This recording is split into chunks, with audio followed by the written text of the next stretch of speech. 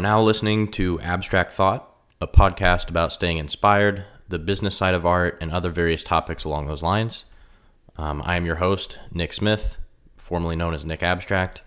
This podcast is podcast number 2.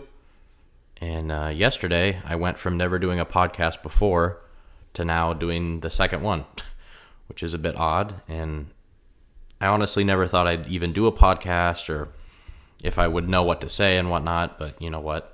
We're here. So podcast number 2 starting now. First off, I would like to thank you guys for your comments and questions on Instagram. It was super great to hear from a wide range of people and ask questions about art, ask questions about, personal stuff and, how to intertwine those things into your own approach.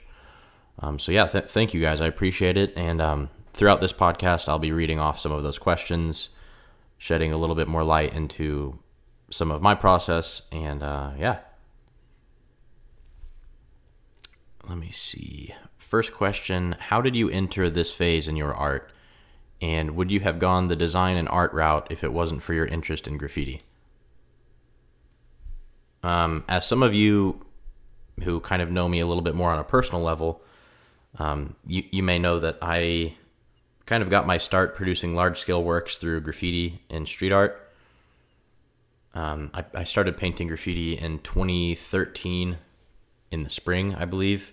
And it enveloped a lot of my time and a lot of my thought process. And, when you're a senior in high school, you're considering a lot of like, okay, what do I want to do with my future?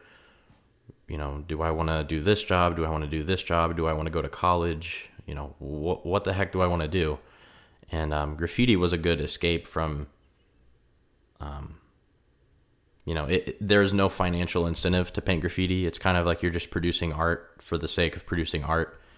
And it felt good to just be able to create and do something out there that isn't as, as you grow up as a young kid, the world can seem a bit overwhelming at times. And then, you have to start paying for car insurance and paying for all kinds of other stuff. So it can be a little bit tricky early on with all the things that you have to do to really take the time to be like, hey, I'm just going to go create something. And so graffiti was a great outlet for me to, and still is a good outlet, to just kind of paint whatever I want, have fun, and not really stress too much.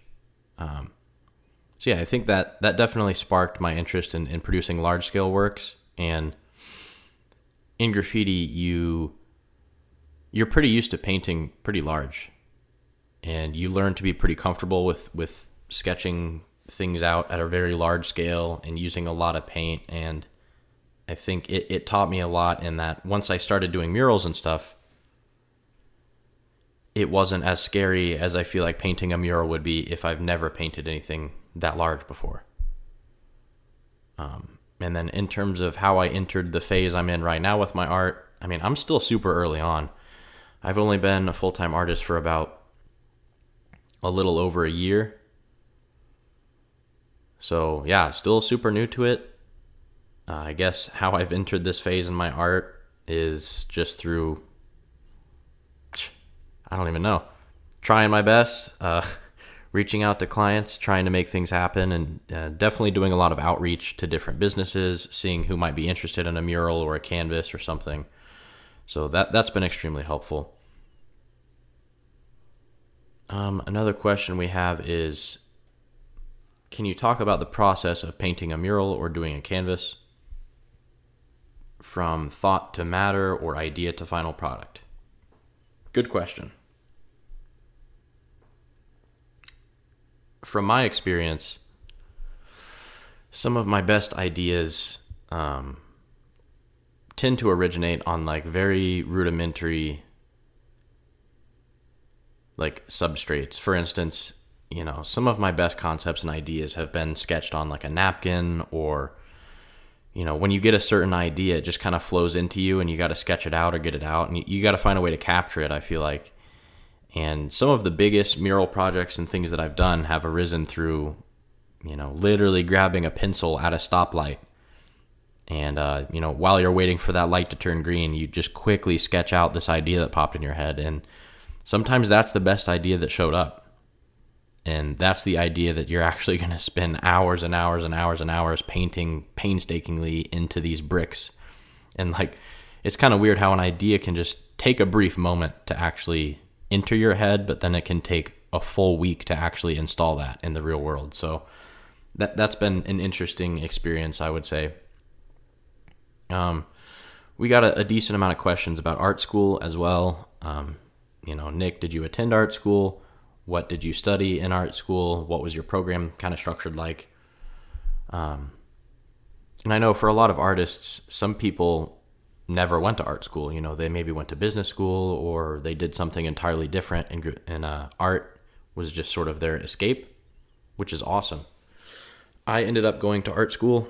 I went to art school in downtown Indianapolis at the IUPUI Herron School of Art and Design, and it was pretty cool. I met a lot of cool people there, got a lot of great experiences, but my area of study wasn't fine art. It was graphic design, which in the graphic design program at Herron, they had you take, they still had you take like introductory to drawing 1, drawing 2, introductory to 3-dimensional art, and like you still had to take the standard art classes that were the prerequisites.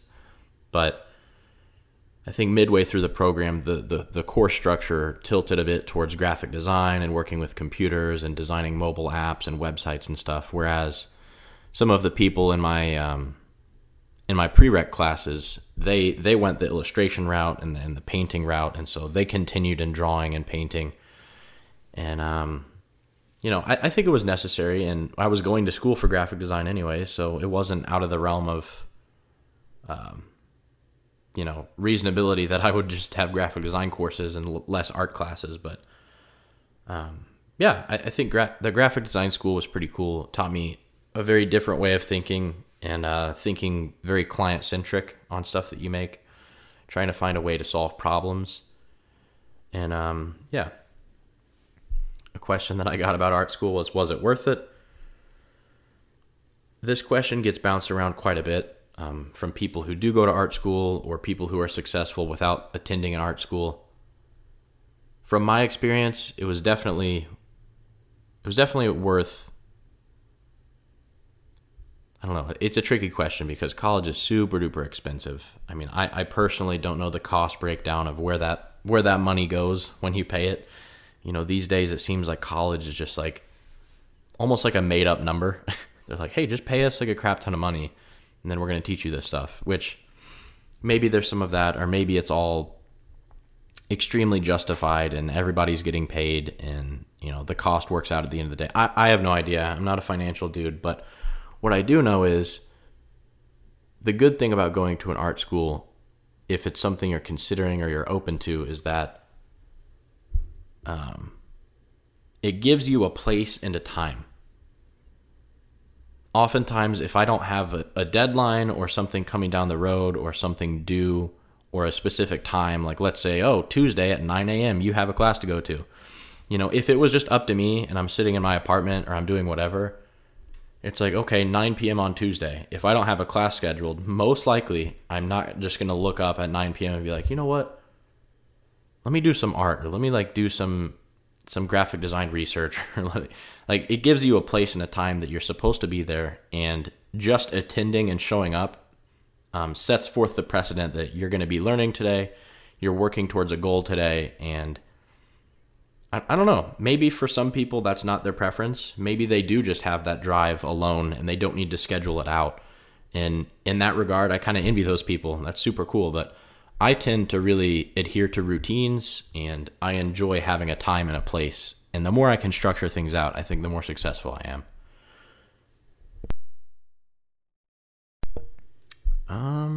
Another question we had was, what do you wish someone would have told you mid-program? So in the middle of art school, what do you wish somebody told you?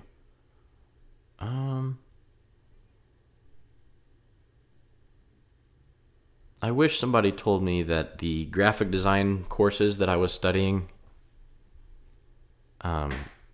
were going to be useful, but the way they're useful in the advertising industry isn't as creative as I once hoped. Once I started working in graphic design within advertising, it was kind of creatively limiting to a certain extent. You know, when you're a young production designer, your only utility is, you know, being there on time, being able to crank out designs, and you're getting handed an art direction from an art director or a creative director that your job is just to do what they tell you to do, which is okay. I mean, as a production designer, you're in an entry-level role, and that's the role you're supposed to take part in, you know. You're supposed to just work hard, crank things out, hit deadlines, and you know, I feel like I just wasn't the best production designer. I'm more of the type where I'm a little bit more idea-centric, and I like to come up with ideas, come up with concepts, and just plain working on production wasn't really my strong suit. I mean, I could do it. I could work pretty hard and get a lot of stuff cranked out, but I think where I lacked was the attention to detail that production design requires. I mean, you really have to have an eye for proofreading and a lot of that stuff that, I mean, I didn't really do all that much proofreading and whatnot through college, so it wasn't a tool that I had sharpened that much. Through working in my graphic design corporate job outside of school, I was able to sharpen a little bit more of a fine-tooth sword, I suppose, where you can like better proofread stuff. But dude, I'm still not that good at it, to be honest with you. It's, you know, it's one of those things, if you can delegate that to somebody else and say, hey, I wrote all this stuff, can you look through it and let me know if it makes sense, let me know if there's typos, cool. I'm more of an ideas guy, and when I saw the path through graphic design being that, you know, from a production designer, the next thing you can become, this is just within the ad agency that I was kind of working within, so maybe structures are completely different in other places, but from what I've been able to understand, it's you become a production designer, you work that job for 2, 3, 4, 5 years, and then you get promoted to being an art director.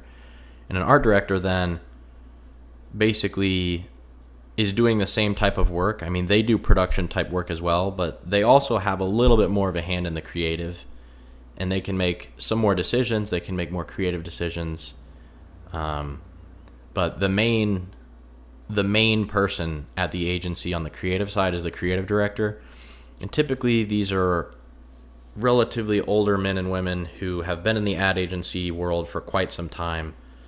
You know, they've done their time, they've cashed in, they've really busted their butt to learn how the industry works, work on a wide array of projects, have a pretty extensive client list, and they essentially lead and guide the creative, which is awesome. It's cool to have someone who works in your agency who like really knows the ins and outs of this stuff and can see the trends, and they can dip and dive into them and out of them at a way that, like, you know, they're producing work that's timely, it's going to have a good impact, and it was cool to work underneath those people. But the issue for me was that I didn't want to have to be in my late 40s or something to be a creative director and start making creative decisions. Like, I saw that timeline, and I saw some people at the agency I was working with that, I mean, they'd been there forever, and they were just like really a step above being a production designer.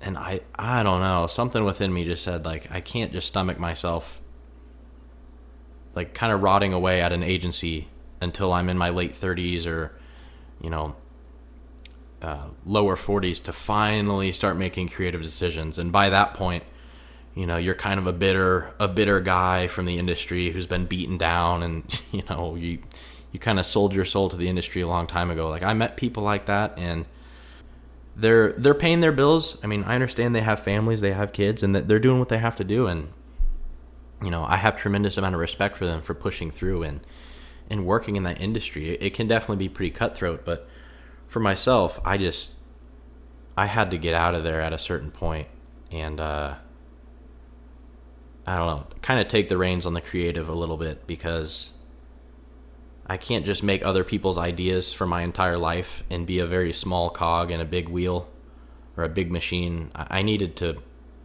be a little bit more control of what I was doing. And I kind of found pretty quickly after graphic design school and working in advertising that advertising wasn't really for me.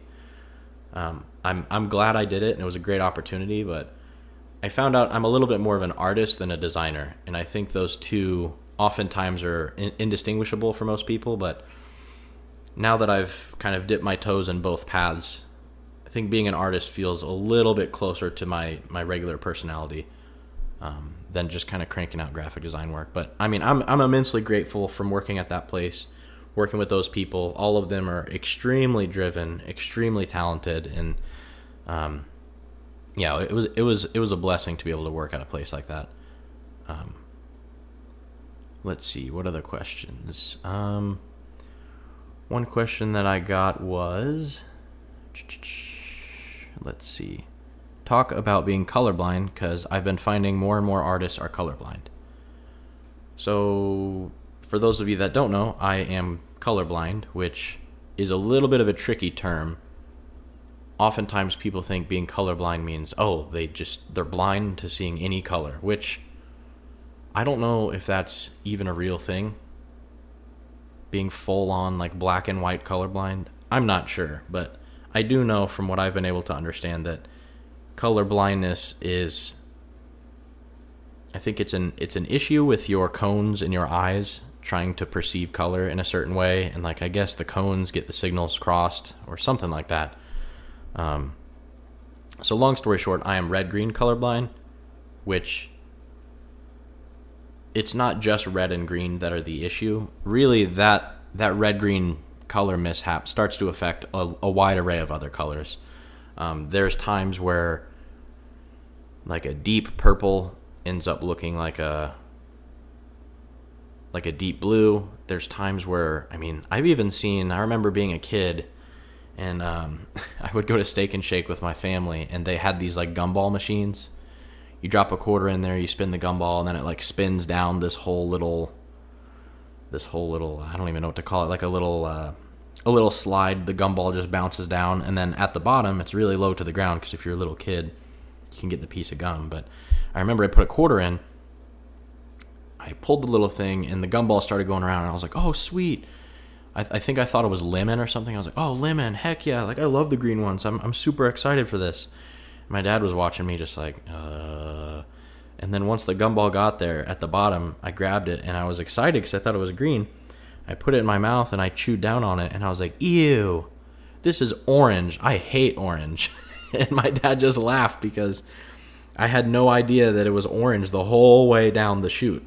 I seriously thought it was green the entire time. And so ever since I was a little kid, there were always weird little things like that would happen. One time we were driving back up from, I think, Alabama or something, back towards Indianapolis, and there was this huge crane manufacturing place, and they had these massive cranes, and I swear it was like acres and acres of huge cranes. They must have been like a crane selling business, and they were all painted orange, and or no, I think they were all some color. I can't for the life of me remember what it was. But I thought they were green, and they definitely weren't. And I told my parents from the back of the car, like, wow, that is a lot of green cranes. And they just died laughing because, you know, if you're not colorblind, those types of color perceptions are, like, strikingly inaccurate. So speaking in regards to art school, I also had to take a class called color theory. Or no, color concepts is what it was. And those of you who know me and have worked with me in the past have probably heard the story, but for those of you who haven't, I'm just gonna dive into the story here real quick for you. In color concepts, they had us do this thing where our color concepts professor said that there's this website to go to, and there's this small little color survey, and on this color survey there's a bunch of color blocks in like a row, and you're supposed to use your mouse and like you click on a color block, and then you can drag it to different areas in the line. So like, for instance, you'll have a bunch of reds and yellows, and they're all mixed in order, and you're supposed to grab the blocks and move them to where it's a smooth gradation from red to yellow. And then underneath that, there's like blue and purple. You're supposed to do a smooth gradation of blue to purple. And it goes through maybe 13 or 14 different of these, you know, little color lists that you're supposed to rearrange the colors. And then at the end, you're supposed to hit submit. And it'll give you like a scale of the amount that you missed. And it's kind of like golf, where in order to do the best job, you want to have the lowest score, because the more of these that you guess wrong and you put the boxes in the wrong area, that ends up adding to your score, and you don't want that. So I think there were people in my class who were finishing the survey, and mind you, this survey was not for a grade. It was purely just for our professor to see like where our color perception is at, and maybe pinpoint some problem students who maybe struggle with some of this stuff. And so a lot of the kids in my class, they're finishing the survey and they're like, "Oh, I got 4." And one kid's like, "Oh, I got a 13." And this one girl was like, "I think I got an 8." And everyone was like, "Wow." I think one other girl got maybe like a 7 or a 5 or something, like a lot of low scores. And then I think one dude was like, "Yeah, I got like a 33." And like everyone was kind of clowning on him, like, "Oh, 33, like dang, dude, like that's not that good. Like how did you miss so many?" And like this whole time I was hearing this, I'm still over there on this color website, clicking around with these color boxes because I can barely see what's going on. And I hit submit, and my friend turns around and was like, "Nick, what did you get?" And I was like, "I got 132. And literally everybody in our class turned around and was like, "What?" Even my professor was like, "What? 133 or 132 or whatever the score was." It was remarkably higher than everybody else. And my professor just walked over and was like, "Hey, are you colorblind?" And I was like, "Yes." I've been really colorblind since I was a kid. Struggle a lot with reds and greens, blues and purples, sometimes pinks and gray. And she was like, "Okay, well, we're going to be working pretty closely this semester." And she told me that if I want to succeed in the class and if I want to learn color theory, even though I'm colorblind, she suggested a couple textbooks to me. And so I went to the library at school, picked up these textbooks, and I really, really started delving deep into color theory, reading a lot about color history, and trying to just learn the ins and outs of why certain colors invoke certain emotion, what sort of social movements and historical movements are tied to certain colors, and how those colors make people feel, or how to lead people's eyes using color, how to contrast with color. And, what is things like simultaneous contrast, and like just a whole wide array of color stuff that I never really knew before. But, yeah, it was a fun class at the end of the day. It was pretty difficult for me, but I got through it. I passed color concepts being colorblind, which I can proudly say at this point. So yeah, let me see. Explain how being colorblind affects your artwork these days. I tend to do very bold colors, very loud, like super saturated, vibrant colors. Ever since I was a kid, for some odd reason, I can see blue. Like, blue is extremely vibrant to me, as well as orange. Like, blue and orange are super duper duper vibrant through my eyes. And so ever since I was a kid, blue and orange have been those tones I can really pinpoint and be like, with full confidence, that's blue or that is orange. And so a lot of my artwork actually revolves around these similar tones, in that I choose a lot of deep blues, a lot of very saturated blues. I also started getting involved with like using different forms of orange, because for the longest time I just thought orange was just orange. And then I realized, there's a wide array of oranges. You've got like rustic oranges, deep rust orange, and then you've got on the lighter end things like coral, and on the more yellow side you've got peach. And so I started learning, and a lot of credit for this goes to my girlfriend Courtney, because she's not colorblind, and she's very color versed in a lot of different tones, and she has a good eye for that stuff. So she's kind of become the person who I can say, "Hey, what color is that over there?" And she's like, "Oh, well, basically," and she's a graphic designer as well, and I actually met her at art school. And so her and I both have the knowledge of color concepts and color theory. So if I ask her, hey, what color is the sunset over there? I give her a lot of respect because I ask a lot of times, and she can go, well, like she'll really break it down for me. She's like, that color is kind of a a high value peach, like relatively light peach, but it's leaning a little bit more into the orange hue, and it's like middle saturation. And through being a graphic designer and using Photoshop and Illustrator, there's the color picker thing that, like, wow, I just sounded so country. Man, yeah, right there, man, there's a color picker thing. that little thingy with the color picker, man, that's what it is. There's the little segment where you pick colors from, and you kind of drag your mouse around and can select whatever hue, select whatever value, and whatever saturation of the different stuff you have. So my girlfriend has enabled a way for her and I to speak as if we're referencing that exact color picker. And so she's definitely helped me learn new colors I never really had seen before. You know, if we walk past a flower or something, she's like, oh, that's a very high saturation purple. And it leans a little bit blue purple. And I'm like, oh, cool. Because with my own eyes, I really struggle to pick up on those subtleties. But it's kind of like, if someone can explain it to me through the hue and the value and the saturation, then I can kind of be like, oh, okay. Now that you say that, I do see a little bit of blue in there. Whereas before, I probably would have walked right past this and just been like, yeah, it's either blue or purple. I don't really know. So being colorblind definitely affects my work in that sometimes I try to stick with colors that I'm used to and colors that I can definitely see.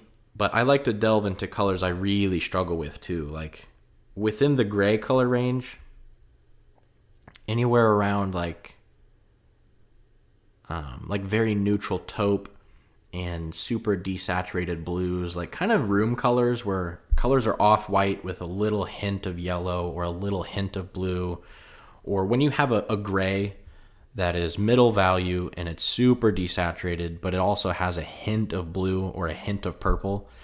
Man, I cannot see that stuff. It is 100% gray. And the best way that I've been able to explain color blindness, which, going back to what I said, more likely aligns with the term color deficient, I guess. Being color deficient makes it to where the full visible spectrum of color basically is limited in that you're pushing a lot of these super vibrant colors, probably all colors. You're basically toning those all down with saturation. So all of the colors in the visual spectrum are just a little bit more dull. Which I know can sound kind of sad, but if it's all you've seen your whole life, you don't really know. It doesn't really affect you that much. The more people talk about it, they're like, oh, that's really sad. Then you're like, damn, it is pretty sad now that I sit here and think about it. But what I was saying was, if you push more colors to be desaturated, the colors that already are desaturated, like these neutral gray blues and these colors that are very close to gray already with a hint of another hue in there, all of those just get pushed to full-on gray. When you're colorblind, you can barely find the original hue of a color. So yeah, that's just a little insight into what being colorblind is like, and it's kind of a bizarre landscape of how to approach art when you have a deficiency in being able to perceive it. So I like to produce art that is going to appeal to people who are colorblind. I like to use the colors that colorblind people can see, because those colors always resonated with me as a kid. As well as, I think when you do produce murals with those colors, they're very contrasting colors, like blue and orange, blue and deep reds. Like it's all very, very vibrant. So I think even to regular sighted people, seeing murals with those contrasting colors is like, whoa, that's pretty bold of a color choice. And honestly, some of my murals may be a bit, unappealing for regular sighted people. I'm not sure, but I'd like to think I've done enough color research and color study to know which colors to use and try to do them in a way that doesn't look garbage or doesn't look terrible. Another question we had is, have you ever had big moments in your art career, and what are they? I'm still new in the art career realm. I've, like I said, I've only been a studio artist and a mural artist full time for about a year and a half ish. But I've definitely had some cool experiences. I remember I had a graphic design professor. His name is blanking on me. Sam Vasquez was his name. Sorry. I was trying to recall his last name. I knew his first name was Sam. But yeah, so Sam Vasquez was my buddy Nathan's graphic design professor. And Sam Vasquez is a graffiti writer from New York City from the 80s. And he was around during, the 80s graffiti boom in New York. And he met a lot of very influential people through that movement. And so somehow or other, he ended up being a professor at the Heron School of Art and Design. And Nathan had a class with him. And so the Indianapolis Museum of Art, aka Newfields, was going to put on a graffiti exhibit that has been traveling all around the world. So I think this graffiti exhibit was in like Spain, New York City, LA, Paris, like all these different places. And for some odd reason, I don't know how they did it, but for some reason they were going to do one in little old Indianapolis. And this graffiti exhibit featured a whole lot of really cool art stuff from some of graffiti's early founders, some of the first graffiti writers. They had photographs, they had old paintings, old sketchbooks, and this exhibit just showed a whole lot of that stuff. And the exhibit wanted to do like a mural installation outside of the art gallery where, as different patrons and different people came into the exhibit, they had some cool art installation that would greet people as they walk into the show. And the IMA asked Sam Vasquez, hey man, would you be interested in painting this mural? Since you're from New York City and you're from that time, would you be down to do something like that? And very humbly, he let them know, hey, I think he had other things that he was working on with the IMA too, but he told them, I think it would be better if you had some younger members of the graffiti movement here in Indianapolis. I mean, granted, this exhibition is going to be in Indianapolis. It would be cool if some up-and-coming graffiti writers who are pretty active right now could, kind of be given a spotlight how some of these New York City artists long ago had a spotlight too. So Sam put us in contact with the museum, and we worked together to form a design and a design concept. And, it was crazy because, like, going from just being a kid painting graffiti out in the streets, painting all kinds of random stuff, and not really making any money or doing any murals. This was while I was still in graphic design school, and I hadn't even considered doing murals as a job or anything at all. I was literally just in graphic design school, and when the IMA said that they would pay my friend Nathan and I to do this mural, we were like, whoa, painting in a museum? In an art museum? Like, us? Like, who are we to be painting in here? And like, it was quite a trip, because once we got the design finalized and the paint arrived, and when you show up to an art museum in your city, like the biggest art museum in the city, and they give you a box of all the spray paint you're going to use for the day, and then you walk in the elevator goes up to the second floor where this huge wall is at that we were painting. And, the elevator goes ding, and you walk through like these crazy art exhibits. And then you end up in front of this wall. And me and my friend Nathan were like, dude, we cannot mess this one up. Like, we need to come correct. We need to do whatever our best is what we need to try to do, because this is a crazy opportunity. And oftentimes those opportunities go to people in our city who, they've been around for a long time. They've done a crazy amount of good work. So I think we were thrown a very lucky bone to have that mural job, and it was a blast, man. It was a really pivotal moment in my life to be able to participate in that, and definitely pushed that you can do murals and your art has an effect on people. It's not just living out, in these dirty areas of the city where graffiti can just kind of chill and not be bothered. I mean, this was like my parents showed up. My grandma showed up, and like for the first time my family was like, oh, Nick is doing something with art, whatever that is, and like this is a cool thing to go see. So that was super fun, and it was a huge moment in my art career. And I've just kind of been trying to ride that vibe ever since then, and try to put good stuff out there since. Have you ever felt really crappy after having a big moment in your art career? Huh. That's an interesting question. I mean, typically after you have a big moment, it feels good. It feels nice. It feels like you've accomplished something or you're moving towards a goal.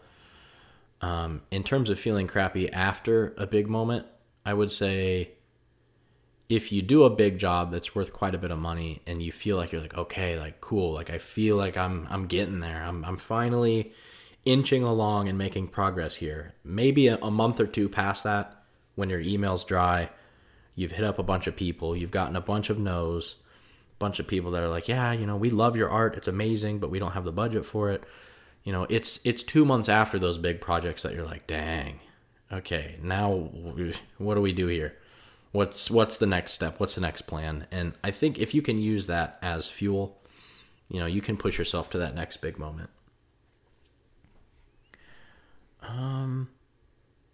One anecdote I wrote down here to chat about is, and I got a lot of questions in my DM about this, is, how do you become a mural artist? How do you get your first mural? How do you get someone to pay you to paint a mural? Like, that's kind of a crazy thing to try to do.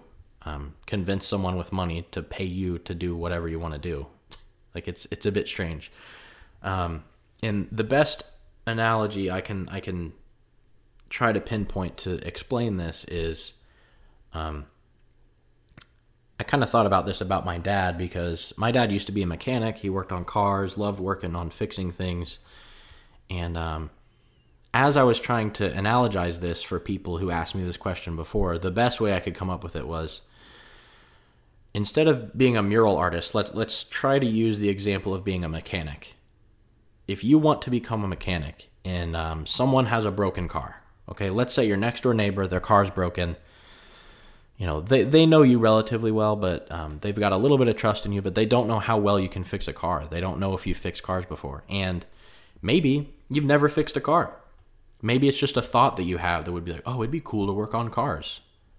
But it's really hard for someone to trust you to work on their car if you have no example of anything you've ever fixed before. It's like, yeah, man, you want me to fix your car? I don't know how cars work. You're never going to get that car fixing job with that narrative. And so it really takes working on your first car, maybe your car that you have. Tinker with it, try to learn it, try to figure it out. And I think painting murals is kind of that same thing.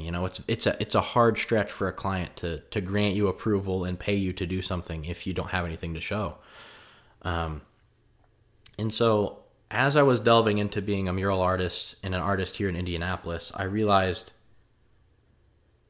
this conundrum is a bit, it's just a bit of a conundrum, landing your first mural job here in the city.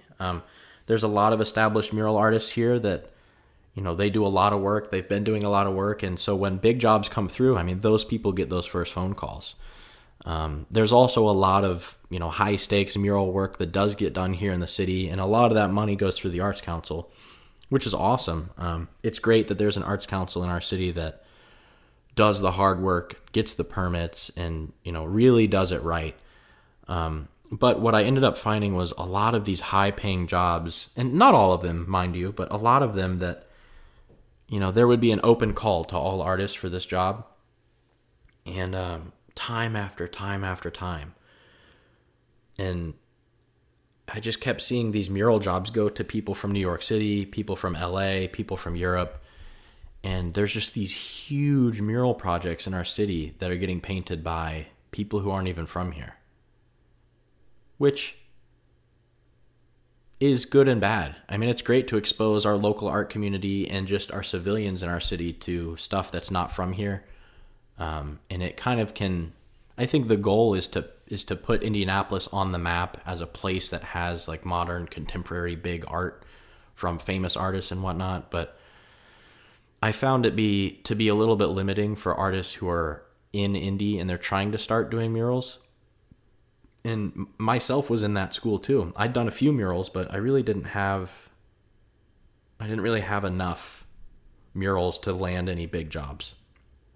And so along the lines of the mechanic narrative, myself and other artists just needed a car to work on, if that makes sense. Like, we needed a space or a location where we could put some murals up. We could maybe do them off of our own dime, and we could just paint what we want and try to do it in a way where we have a portfolio example.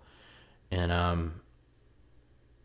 I don't know, at this time in being a mural artist, I was still super new to it, and you kind of feel a little bit alone, like you're in your own process out there trying to be a mechanic without working on cars. It's like, where do you go to? I try to talk to someone who's a mechanic, and they don't really give me that good at, I ask if I could shadow a mechanic or if I can help out, and that mechanic never called me back. And it's kind of the same thing in the mural world. Like, if there's someone who's established, definitely reach out to them. See if you can help them do a big project, if they need to finish it quicker, if you can be an assistant. I tried that, and some of these people didn't hit me up. They never took me up on that offer. And I mean, I would have just been a sponge, and I would have listened and learned as much as I possibly could. But I felt kind of alone at the time. And due to this reason, I started a little bit more getting involved in the arts community here in Indianapolis. I've never really been that like gallery dude who goes to every gallery show, and like, I don't know, I'm a bit of an oddball in that regard. I think I'm a bit extroverted, but I'm not really a big partier. And galleries sometimes feel like a bit of a party to me sometimes. I don't know. I'm still super new to the gallery scene and everything anyways, but I still wanted to like promote other artists and connect businesses with artists in the area. There was this artist from LA/New York who she came through Indianapolis at a certain point, and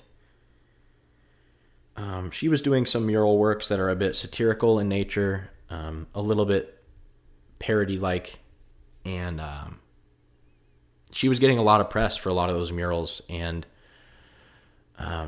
some of it was, it's kind of cheeky, it's kind of hip, and it's very current, which is what I do like about her artwork. She painted a mural or two in town that, I mean, she's from a different place. And so when she comes and does her artwork in Indianapolis, people have never really seen anything like that here. And they've never had art that's maybe offensive on purpose, which is what some of her artwork is. I mean, it's aimed at poking at people and kind of getting people to squirm a little bit, which is a testament to kind of what some of her stuff is. I mean, I personally don't approach my art that way. I want my art to be digestible for everybody and not really put people into, I try to stray from doing extremely hot debated topics in my artwork. I want my art to be a bit of a resolute and a peaceful place for people to see versus something that could kind of get people riled up. But nonetheless, some of her murals got censored here. And, I think a bunch of people wrote in and said, hey, we don't want this art here. This is really, not what our community stands for and whatnot, which, I mean, I guess it's the community's prerogative as to monitor some of the stuff that goes on. But there were a lot of people in Indianapolis who were like, dang, they literally censored art. And like, some of these people live in these arts districts, and they're thinking, I like art.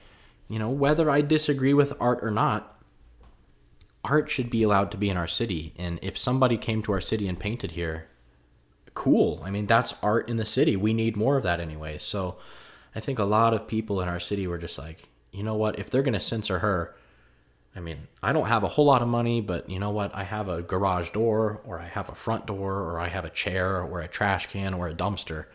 And you know what? I'll pay her to come paint my dumpster. And so it was weird because a lot of artists, myself included, are sitting back and watching our entire city literally hire this one lady who's not from here to just paint like anything. I mean, dude, people were just like, I swear people would have been like, I mean, my arm isn't tattooed. If you want to tattoo my, like, they were finding anything. And I think indie is very cool for doing this too. When they do have something they're passionate about, the whole city really rallies behind it and pushes it. And so they hired her to paint so much stuff on a level where, and props to her. I mean, she stuck around, she busted her butt, she painted a lot. And, I don't know how much she was getting paid for each mural, but a lot of local artists in our city were starting to feel a little bit bummed because, this lady who's not from here is getting all this shine, and I wanted to paint that wall too, but the business owner just hired her, and I don't know, there was all kinds of drama involved. And there were also some local businesses who were saying things like, hey, we hire her just because we like art and we wanted art here. And sorry about that. That was the mail. My mail just arrived. Some people were saying, the business owners were like, I completely lost my train of thought. That mail literally scared the crap out of me.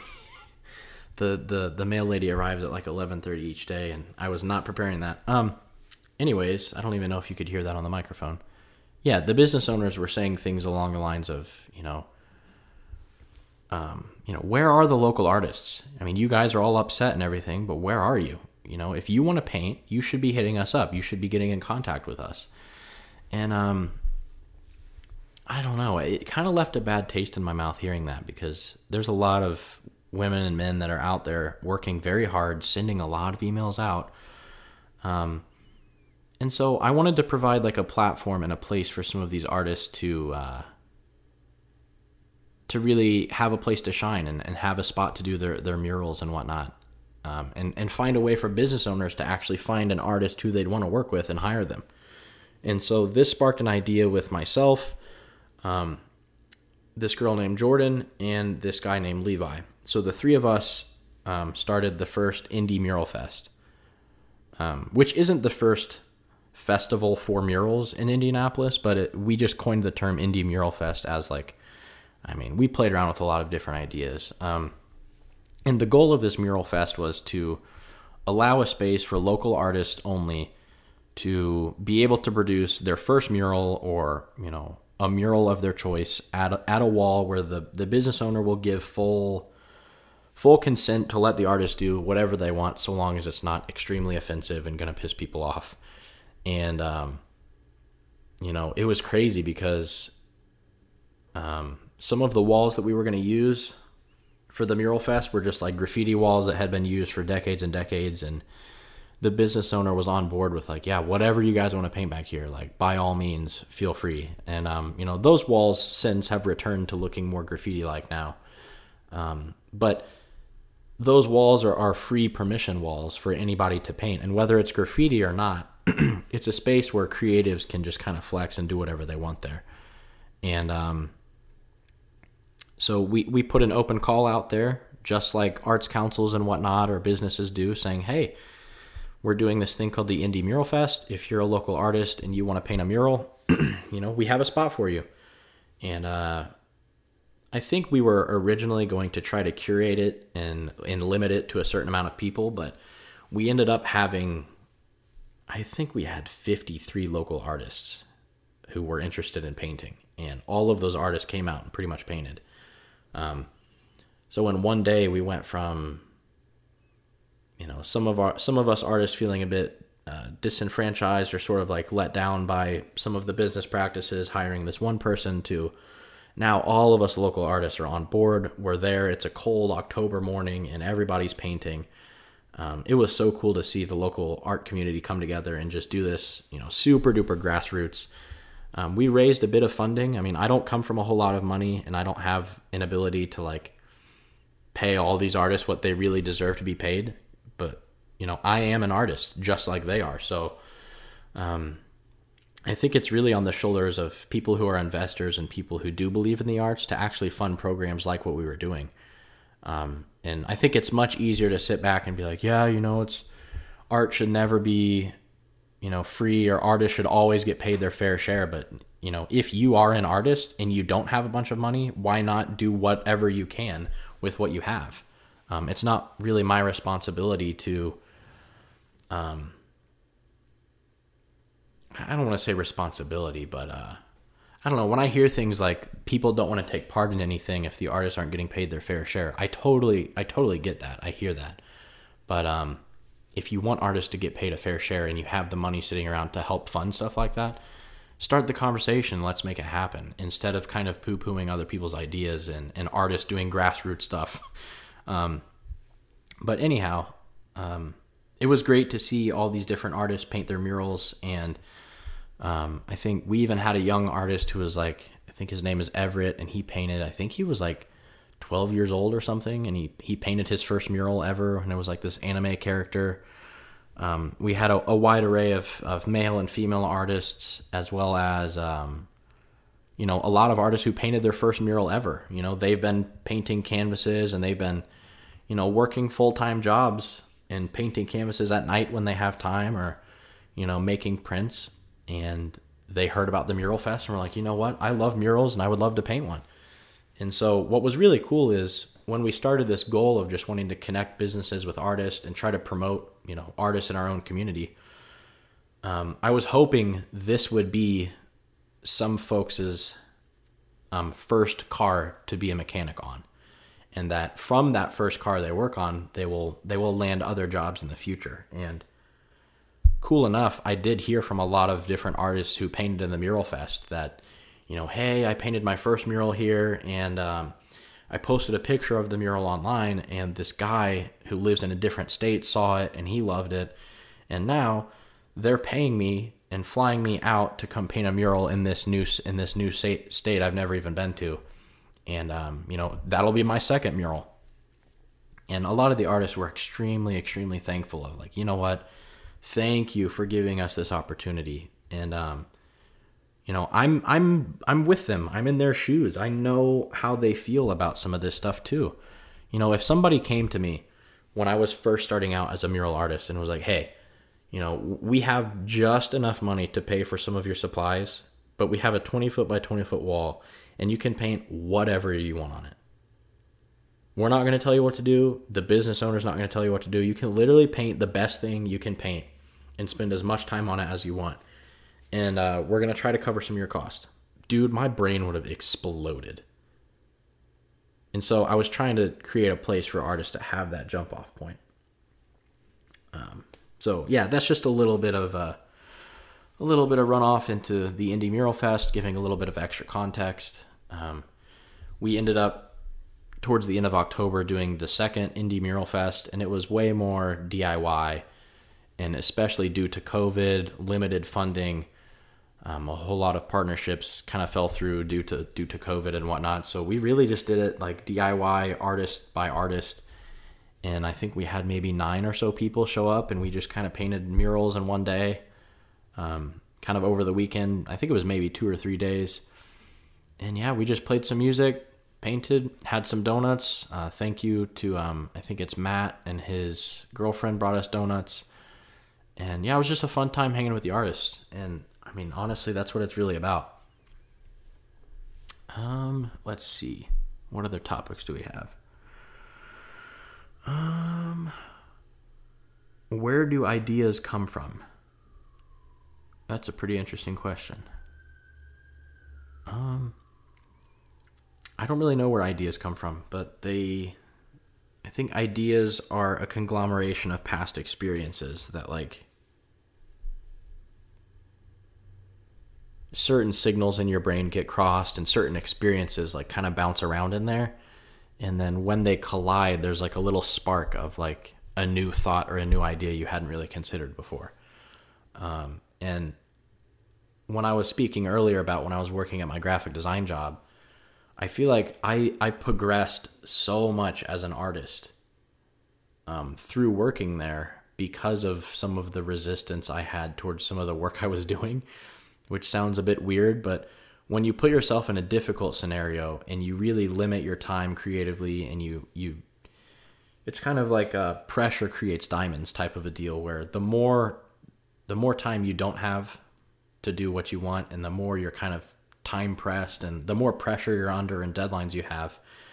I mean, there were times where I was so busy doing production design stuff, and I mean, I couldn't even really think of my fine art stuff and murals or anything at all. But, if I just completed a task and I literally have a brief moment before I need to start the next task, and I have a pen and paper, I could literally, in that moment of brief time when I'm really tight on time, actually, that's when some of my best ideas actually showed up, which is a bit weird. Because, I feel like it's a bit glorified where you're like, yes, as an artist, you need this pristine studio and you need all the time in the world to just sit and think, and that's when your best ideas arrive. But for me, it was literally like, I'm busy, I'm stressed out, I don't have a lot of time, and just to keep my sanity, I'm just going to sketch this quick thing that's going to take maybe 10 seconds on paper. Just this idea popped up and it's just like, bleh, I just get it out. And sometimes that idea is like extremely refined. It's, well, maybe not refined, but it's extremely like poignant to where you want to go and what you want to do, because it lacks all of the nonsense of like overthinking and over conceptualizing, and you're really plotting out colors, or you're trying to pull all these inspirations together. Like when you have those brief idea moments, it's super crucial to capture them, because those ideas are so pure of like, there's no BS involved. It literally just, that idea just like, it just pops out real quick. And it's not super criticized. Your brain isn't overthinking and talking yourself out of it. It's just boom. This is the idea that you needed to have all this time. So that's been a cool experience for me, because I definitely had a different conception of where ideas come from. It was super rad to be able to understand that ideas kind of come out of pressure.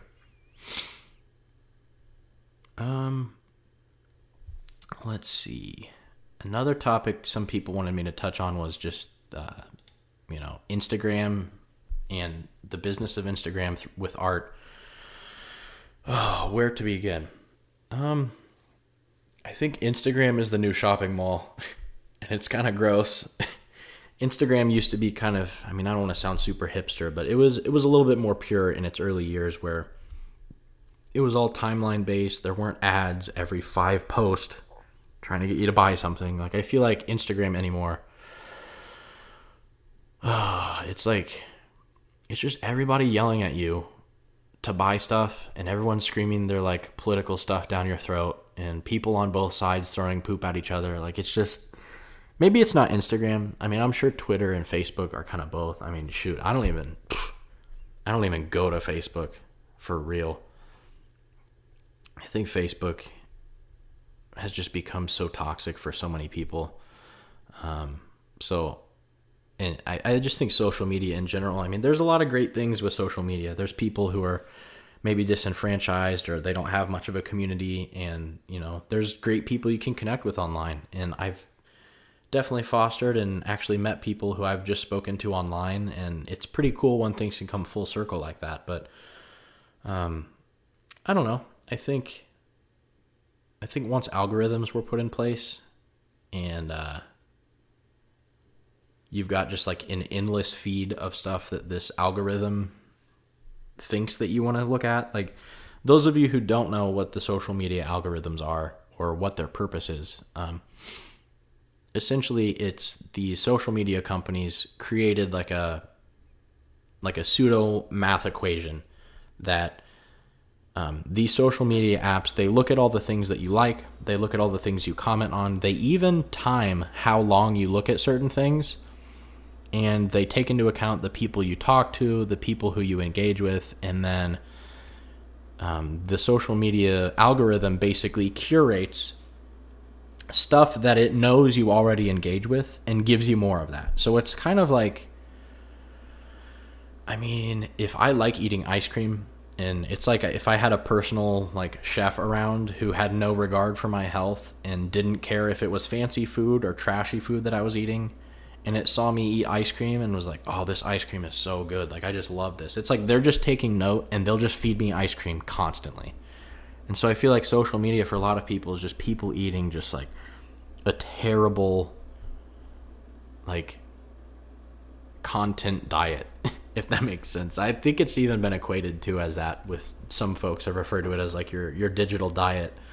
And it becomes quite a bit of people just getting regurgitated with the same stuff. So it's also a little bit shady when you try to do a post and an algorithm will just bury it. Like, if it doesn't get a certain amount of comments, or it doesn't get a certain amount of engagement within a certain amount of time, Instagram and some of these social media apps, they'll just be like, well, this post didn't perform properly, so bury it. And they'll just hide it back behind a bunch of other stuff and videos of cats or videos of people yelling at each other. People, fighting. Those things will just rise to the occasion because there's lots of people commenting and freaking out about it. So, I don't know. Someone asked, is social media important?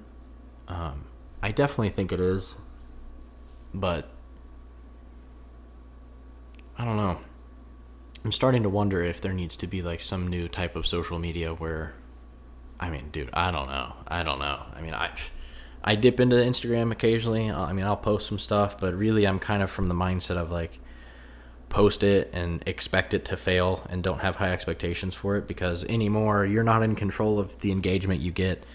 You have to tiptoe and play these games that these social media companies want you to do so that your post is, granted exposure to the world. And like, oh, you've made it on the explore page because we've, people blessed you enough that it can finally reach new people. Like, it's nonsense. And so, my best suggestion is try to find a way to get people to your website, get people to, do a mailing list of some sort. I know that's beneficial for some artists, and, maybe do a podcast yourself and find a way to where you don't have to rely on these social media companies so much for dictating your success, and, find a way to just do what you want to do, and don't feel like you have to cramp your style and bend over backwards so that it can work on a social media platform. If you want to be social media successful, most of your canvases will have to be, that square format so that it fits the Instagram algorithm nicely and looks good on people's phone screens. But screw that. Dude, if you want to paint like 8 foot long by 2 foot tall canvases and that's the style you want to do, man, do it. Rock with it. Who cares what social media wants you to do? In the end, it's real life what matters anyway. So I think trying to find a way to be more real on Instagram will be beneficial for your art practice. But yeah, social media is important. It's important to network with people. And I don't know. I think social media is just like such a new experiment in the human psyche. And it gets very convoluted and very heated and very dangerous. And like, I don't know. I guess myself personally, I want my Instagram page and whatever stuff I put out to be, like I said earlier, like some form of a resolute and like a little bit of escapism from the craziness that is the internet these days. Honestly, today is a prime example of like,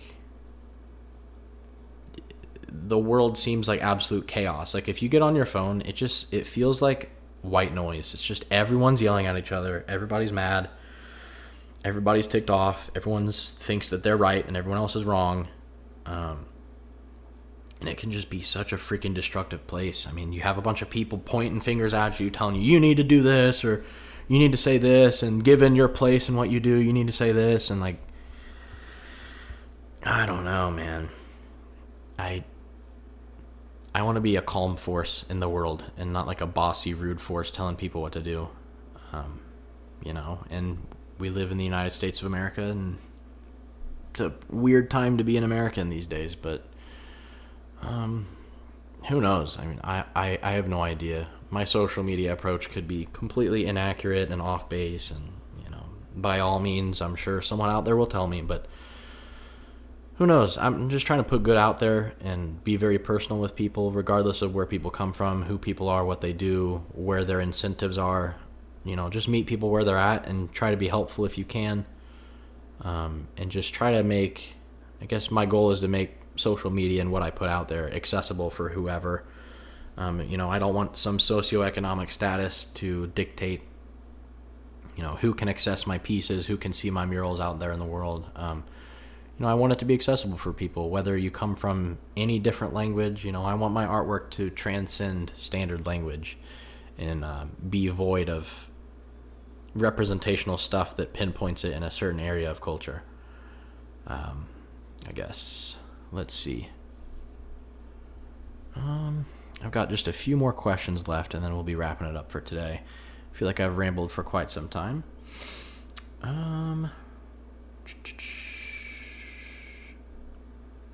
What are your hobbies outside of art? That's a good question by my friend Dusty.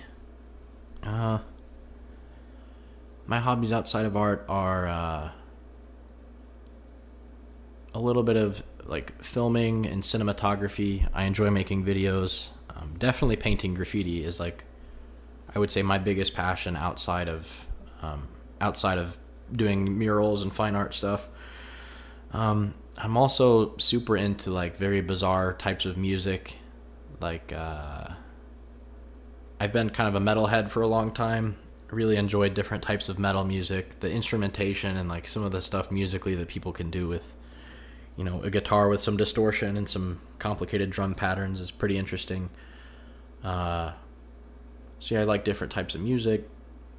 Definitely like traveling. Always enjoy a good road trip, seeing new towns, new cities. I also enjoy, especially during COVID, it's been kind of my saving grace, just going on a country drive. Me and my girlfriend would just hop in the car and there's only so much you can do with COVID anyway. So, we'll just drive out to the middle of nowhere, dude. Find a road that you've never been on and be like, all right, let's go there for a half hour and just see where we end up. And it's kind of fun when you live in the Midwest. You can just end up in a weird town that, no one typically, unless you live there, would ever really go there. And there's all these little diners and stuff that are in each town. And it's been fun. Just kind of drive and learn more of your local area that's not just the downtown sectors where everybody else is at. Find new stuff. So I would say those are some of my hobbies. Favorite season and why? Dude, I'm one of those weird people. I like winter. I know it's weird, but I like winter. Especially when you're colorblind and there's a certain calm that comes over you, at least in my experience, when everything is just all like powder blue white. Like just the snow reflects the sky color and everything is super bright and it's all nice and neat and orderly. Like I always enjoyed that as a kid and always enjoyed playing out in the snow. Have very good memories. Me and my buddies pulling a sled behind a go-kart through our neighborhood growing up. Super duper fun. So yeah, I'm always very fond of winter, but I think summer and some of the other seasons are starting to grow on me. Summer sometimes, it's a bit hot. But yeah, I guess that's the answer to that question. Let's see what else. One question is, how do you reach out to the community to make art more accessible? I've done a couple different community murals where it's one of those where, I come up with the mural concept and I talk with people and the business owners in the community beforehand when you do a concept, to learn about the business, learn about the history of the area, and try to do a mural that's crafted for that specific area. And as you paint, if you can have others help or if you can have some community engagement, I try to do that because I feel like a work can be a little bit longer lasting and have a bit more appreciation if there's some other folks involved. But I think history is extremely important. If you're going to install a mural somewhere on a building, you should know where that building's story lies with the surrounding area. And, was there influential people in the past who lived there who, they have an interesting story worth being told. My best example of this process is through the Bovacanti mural that I painted on my website. I think it's one of the higher ones on my page. It's like teals and dark blues with some gold and yellow and orange. But anyhow, this mural was going to be painted on this building that is in Fountain Square in Indianapolis. And the name Bovacanti stems from the family who used to own the building a long time ago. And it was like this Italian family. They were jewelers and they'd do diamond cutting and they did a bunch of stuff with diamonds, and they were kind of well known in the area and in the community for their business. And so the people who own the building, Justin and Minda, who are kind of the leaders of Bovacanti, they told me about the people who used to live there, or used to own the building, and one of the guys who I think the main guy who operated the jewelry business actually passed away.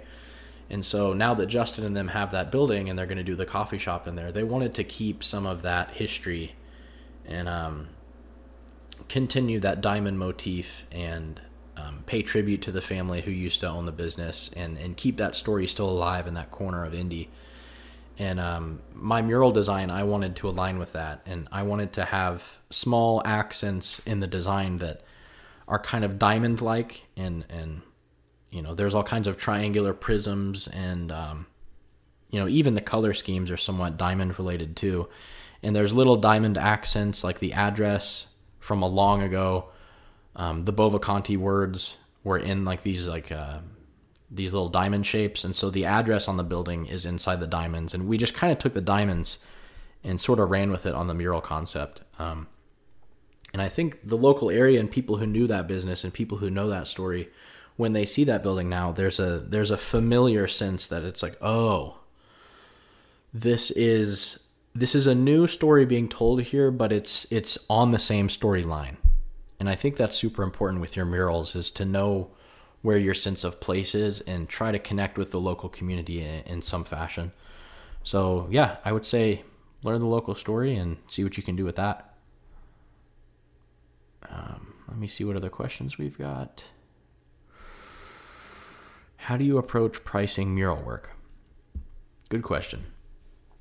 I have been struggling with this question for a little while. It's always kind of hard to do, and it's also different because different art markets have different pricing structures. So if you're an artist in New York City and you're an, you know, intermediate mural artist, you've been doing murals for maybe a couple years, and being an intermediate mural artist in New York City, given that the cost of living is pretty high out there and most jobs already just pay higher because there's, I don't know, just the expenses and stuff are just pretty wild out there. So you can actually charge a lot more per square foot for a mural if you're an artist in New York City. At least in theory. I could be wrong on this, but I imagine being an artist in like the Midwest where the cost of living is pretty low, people don't have as much disposable income per se to just invest in huge budget art projects. Some artists in New York City may have a higher start out rate of what they can charge, and it's more acceptable in New York because stuff by default is kind of more expensive. I'm not sure. That's just, you know, conceptually what I think it to be like. But I would say if you haven't done a mural before, see if you can just talk to business owners. See if there's someone in your family who owns a business and they have a wall that faces, you know, Main Street or something. Ask around. People you know, just say, hey, I'm an artist. I'd love to paint a mural here. And I mean, the first couple murals I painted, I just did them for free. I didn't make any money off of them. It was literally just to practice and be transparent with the client too. Let them know, like, hey, never really done this before. So, you know, if you want to pay me what you feel like you can, that would be awesome. If you can at least maybe help cover the supply cost, that'll go a long way towards being able to just have your first mural job and have stuff added to the portfolio.